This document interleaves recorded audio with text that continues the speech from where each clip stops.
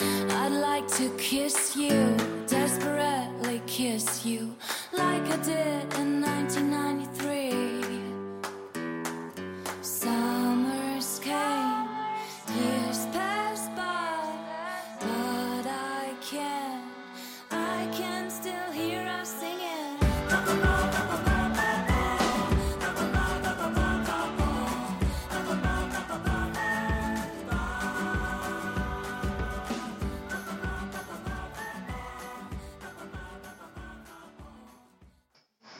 Hi everybody, this is Toba from Operation Tube Talk, and I am sitting with the very talented Margaret Plummer. Hi Margaret. Hi. How are you doing? Good, thanks. Good. And we were sitting in the Opera Cafe, so I apologize for any background noise, but it kind of adds to the authenticity of doing the podcast, right? Exactly, yeah. In Vienna.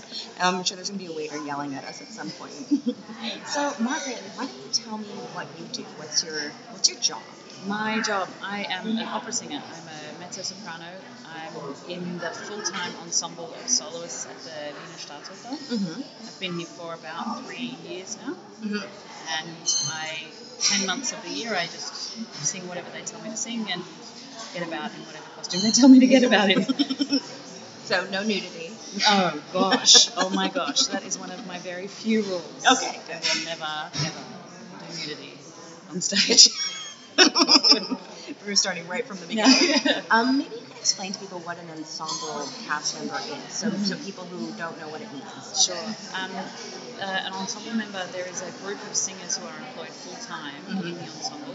And this house in particular is quite special. It's called a repertoire house, so we do anywhere between 50 and 55 operas a year. Oh my God. So our ensemble is really big. It's about 60 people, maybe 40 of them are full-time and 20 of them are part-time.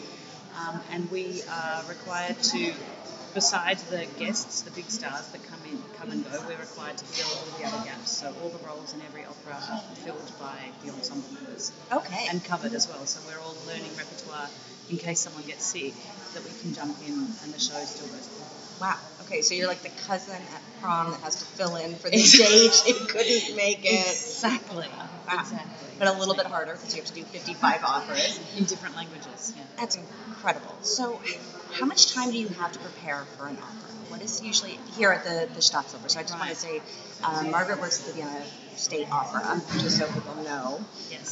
So what is tell me about the average time you have to prepare. Well, it varies. And this house, again, is not a normal representation of, I think, what most opera houses are like. I think a lot of other houses, you tend to get a longer rehearsal period. Here, because there's so much repertoire to get through, sometimes they mount an opera on 2.5 days rehearsal. Wow.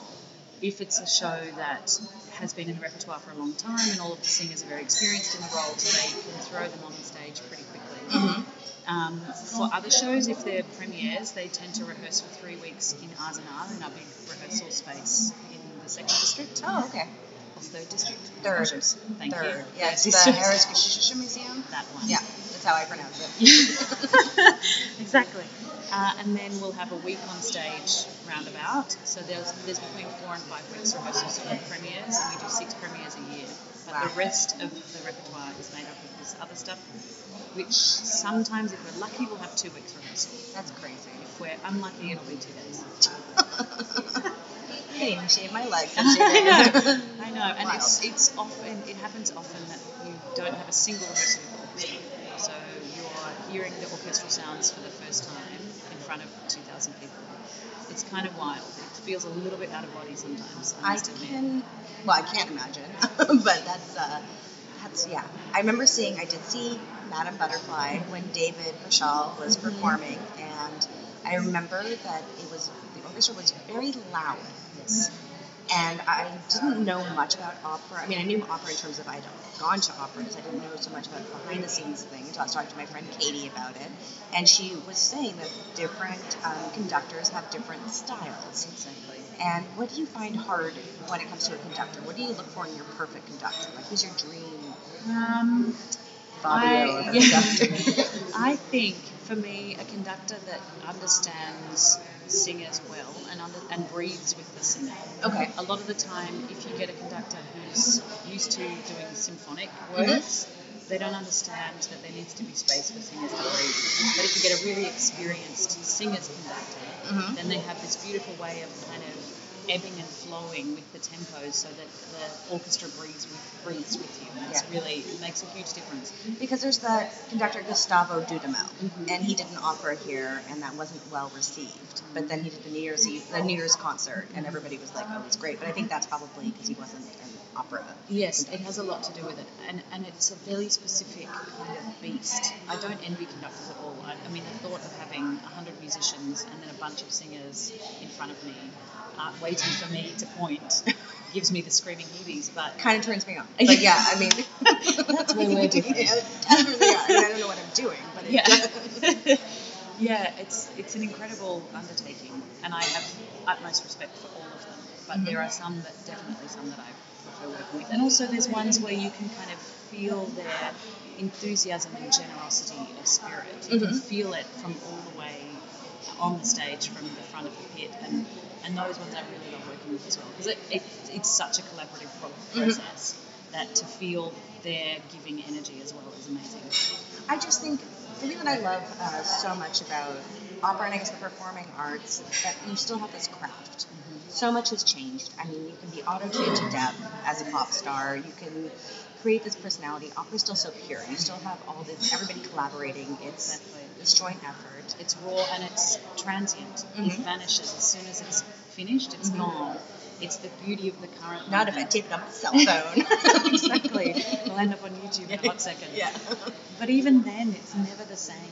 Even in recordings, even in the highest definition recordings, the kind of crackle of energy that happens in a live performance is so exciting. Yeah. When all these voices are in full flight. And I still have to explain to people that we don't use microphones. Yeah. And they just can't believe that It's we get amazing. over 80-piece orchestras without any amplification. And it's so thrilling when it's beautifully done. Yeah. And I think it's interesting when I've gone to see an opera with a friend who knows about opera, it kind of feels like I'm going to the Super Bowl. Before if you start to know people on stage, you are much more drawn in because it's terrifying. Yeah. Because you're like a stage mom. You're like, please do well. That's so true. What are some myths about opera, like an opera singer? Because I think everybody has this kind of mystique about being an opera singer. Is that true? Yes, look, I mean... We're ethereal gods. Yeah, absolutely. No, I mean, I think the very pervasive one of opera is that you have to be really overweight to do it well. Yeah. And Margaret is not, and she's gorgeous. And it's very beautiful. Well, but it's been proved wrong left, right, and centre. You know, that opera is sexy as hell. Yeah. And most of the greatest operas are about sex and love and death and, you know, infidelity. They're all about these really sexy topics. It's like Jerry Springer, but, you know, Exactly. 1800, 1700, yeah. In corsetry. Yeah. Yeah. So that's one of the myths. And also that it's so elitist. You know, this is kind of, it's less so here in Finland. Yeah, but I've you found go at the age of fetus to your first opera. And it's just a part of normal life. They have their subscriptions and they just turn up to the opera all the time. In Australia, it was very, I had the feeling that it was quite elitist, and I felt like I was having to justify my existence as a singer. Yeah. And say, no, I promise, that's all I do. I'm not waiting tables on the side. I'm just a singer. Yeah.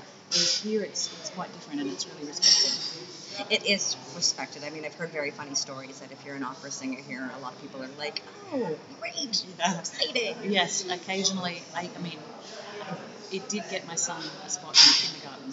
Wow. Because we were unhappy with... You sang? No, thank God.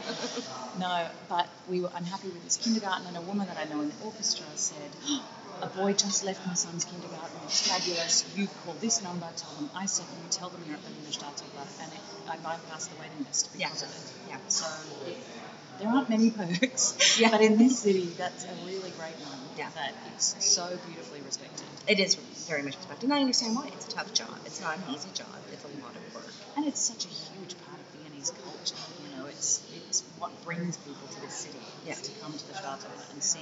And classical music, this is the home of it. It's like Mecca. It's the ground zero of all this kind of stuff. Definitely. So, Yeah. Some people look at like New York for their pizza, Vienna, Now Chicago people are going to be mad that I just said that.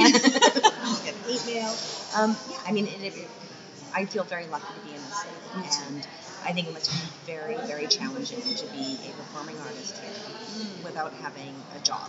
Yes, absolutely. And there are a lot of performers who don't have jobs. I was incredibly lucky that I was injected into this situation. There's a singing competition in Australia that sends one person here and here for a scholarship. Wow, okay. A 4-month scholarship, and I won that, and then they offered me a contract after that. And so I was already in the house, which was just this incredible gift. I did then have to prove myself and do the audition and do the work. Exactly. But I definitely got a foot in the door, which a lot of singers don't have straight off the bat, and it was a huge, huge help and a big difference. Yeah. So you are originally from Sydney? Yes. Yes, it's a roundabout story. My family is from the US, but we immigrated to Australia in the 80s. Oh, okay. I was born in Australia during that time, then our visa expired, we went back to the US, and then immigrated when I was 3. Like the opposite of Crocodile Dundee. Exactly. Complete opposite. Exactly. Okay. Yeah. And you grew up in Australia, mostly, and then did you perform at the Sydney Opera House? I did, yeah. I worked for Opera Australia for 8 years. Okay. I was in the chorus and would do small roles, and I worked with they have a touring arm that takes operas in English around the whole country, so we perform in basketball courts and pig sheds and all sorts of interesting stuff. Yeah. And I did that as well. And then my life kind of turned on a dime, and I went from being a chorus singer to the principal of the Staatsopera within 6 months. It was kind of wild, That's actually. amazing. Yeah, Wow. it was out of control. I think I lost a couple kilos in 6 months, but I think my story is close to being as impressive as yours. But that's amazing. And how do you think the Sydney Opera House is so famous and it's iconic? How does it differ from the Vienna? I mean, obviously aesthetically, but what is the It's main difference? younger. I mean, in all senses of the world. It's younger. So not just physically, the kind of exuberance of the building. Like, this building has such history, such weight that comes with it. You can feel the kind of years, the centuries of time in this building. But with the Opera House, it's really young and fresh, and everybody's super excited, and they put on beautiful works, and the company's really, really great. And but it doesn't. What it is lacking is that kind of centuries of experience. Right, the gravitas of Interesting. I mean, and it is it's in such a beautiful spot. Besides the building, it's set in the Sydney Harbour. The water glistens all around it. The sun. I mean, it's just magical. Yeah, it feels like you're in a postcard. One day when I go to Australia, I'll check it out. It's a great plan. Yeah, I'll go to the bar around the corner, but yes, if I can get a free ticket. There's a bar underneath. Oh, there you go. That's really Perfect. famous. Yeah, if I get a free ticket, I'll go to a show. For people who don't know much about opera, or they're trying to get their feet wet, whatever, something, what would be the first opera you would recommend for someone to go see? I would probably say either Verdi or Puccini. Yeah. Those are the operas that have tunes that people recognise, or maybe Bizet as well. Carmen is a really great one. It's got a bunch of tunes that everybody knows. The costumes are generally great. Bugs Bunny has been in it. Exactly. The storyline is full of drama. Something like La Bohème or Madame Butterfly is a great starter. One of my favorites. Total tearjerker. Yeah. But something that's accessible, I wouldn't recommend something like Shostakovich or Wagner. We once sat next to some tourists here that were seeing their very first opera. It was Parsifal, which is 5.25 hours long. It's just this hard slog of German Wagner music. Yeah. And they left at the first interval. Yeah, I would. Because it's just, it's heavy. It's a lot of work. Actually, I've told the story on my blog before, but when I was about 6 and we were living in Düsseldorf, my dad had 2 tickets to go see a Wagner production, and the person he was supposed to go see it with canceled. So he thought he'd bring me. I loved it, and there was no intermission. And I sat through the whole thing, and he's never been prouder. That's incredible. Yeah, maybe I would have the flu. Maybe I had a bit of a stroke, but Mum gave you Benadryl. Probably, but I just loved it. Now I couldn't have the attention span. But That's yeah, incredible. but he always tells that story. I think he told it at my wedding. That's proof of children's kind of ability to just exist in whatever is happening at the moment. Yes, yeah, because I probably was like, I'm going to get chocolate afterwards. If I just sit here and imagine I'm going to get chocolate. What is personally your favorite opera to perform in? That's a great question. My favourite to perform is Hansel and Gretel. I sing wow. Hansel, and it is nothing but pure fun. Yeah. The entire role, and I find the role completely not challenging. There's not a part where I feel nervous about whether or not I'm going to get that note. It's just fun. Mm-hmm. But as far as roles that are like a dream role is Octavian in Rosencrantz. That's like. I love it. I know the role back to front now, and I can't wait till the day that I get to. I mean, if I ever performed on this stage, I might curl up and die. Because that's like the ultimate. Oh man, you can come over and do it for me. That's fine. Sure. I mean, it's like the same in terms of exactly. Yeah, no, but this city owns that opera. Mm-hmm. It's set in Vienna. It's like just a part of Viennese culture, and this public treasures it. Mm-hmm. So if I did ever get the chance to do it, I wouldn't debut it here for love nor money, because the pressure of that would. Yeah, the Viennese crowd is, they love you or they hate you. Mm-hmm. Yeah. And they are not backwards about coming forwards. No, I like that. Yeah, I don't think I could ever perform. It's terrifying. They really let you know. I no longer read reviews. Yeah. Because I had very good advice from a dear friend of mine. She said, if you want to believe the good ones, then you've got to believe the bad ones. Oh. And yeah, there are plenty of bad ones. Yeah, so I've had to translate some reviews in the past, and I was like, I could be reading this wrong. They can be ruthless. They can be really ruthless, and and unnecessarily so. Mm-hmm. Sometimes it seems just mean-spirited. Yeah. So I just don't read them anymore. That's how they tell you they love you. They just want you to be the best you can be. Sure. It's a nice reframe. I'm just trying to justify my parenting. Yeah. I had another. Yeah, we got a couple more minutes left, so I want to say, not performing, but to watch. What is your favorite opera? That's another great question. All of them. I don't love watching Wagner. I love being in it, but I don't love watching it. I find the kind of endless monologues a little bit tedious, but pretty much all of it. Unfortunately, theatre, because I've worked in it now for so long, theatre experiences aren't ruined, but I spend a lot of it going, how did they do that? Yeah, the fantasy is gone. Yeah, all the kind of magic and the suspension of disbelief is gone. It's like Spanx. It's like control top underwear. I mean, I've seen all the scaffolding. I'm so glad that phone's going off. Yeah, I'm sorry. Look, I will listen to the quality of this, and I said we could do it again if it didn't work out. More than merrily. More than happily. Pretty much the last question. What do you love about Vienna? Oh, so much. I love that it is small and safe and so beautiful. I love that my children are growing up thinking that this much beauty is normal. Yeah, they're going to be really disappointed when they go to Detroit. Exactly. Yeah, and I mean, it's such a functional city. It works so beautifully. It's incredible for families. There's so much art and music all the time. It's beautiful. If it had an ocean, perfection. Yeah. Salt in the air. That's what I need. Yeah. And then it'd be amazing. Yeah. But for us, I mean, I'm perfectly happy here. Yeah. We love it. Yeah. And you see yourself being here for long term. Yeah, me too. Yeah. They can't drag me out. I mean, they try. And actually, this is my real last question. What are you performing in next? What should people come to see you in? Right. Coming up soon, in the middle, towards the end of May, is Traviata. I'll be singing Flora. Which should be fun.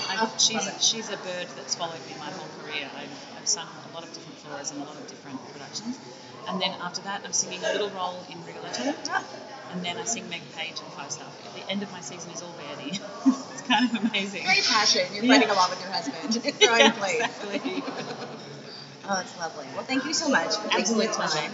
And yeah, we might have to do this again if the audio didn't work out. No worries. More wine. Exactly. So, as I always end my podcast, I always say thanks for listening, everybody. And I will be sharing Margaret's information in the comments on the Facebook page and also on Instagram. And thanks for listening. Toodles. Bye.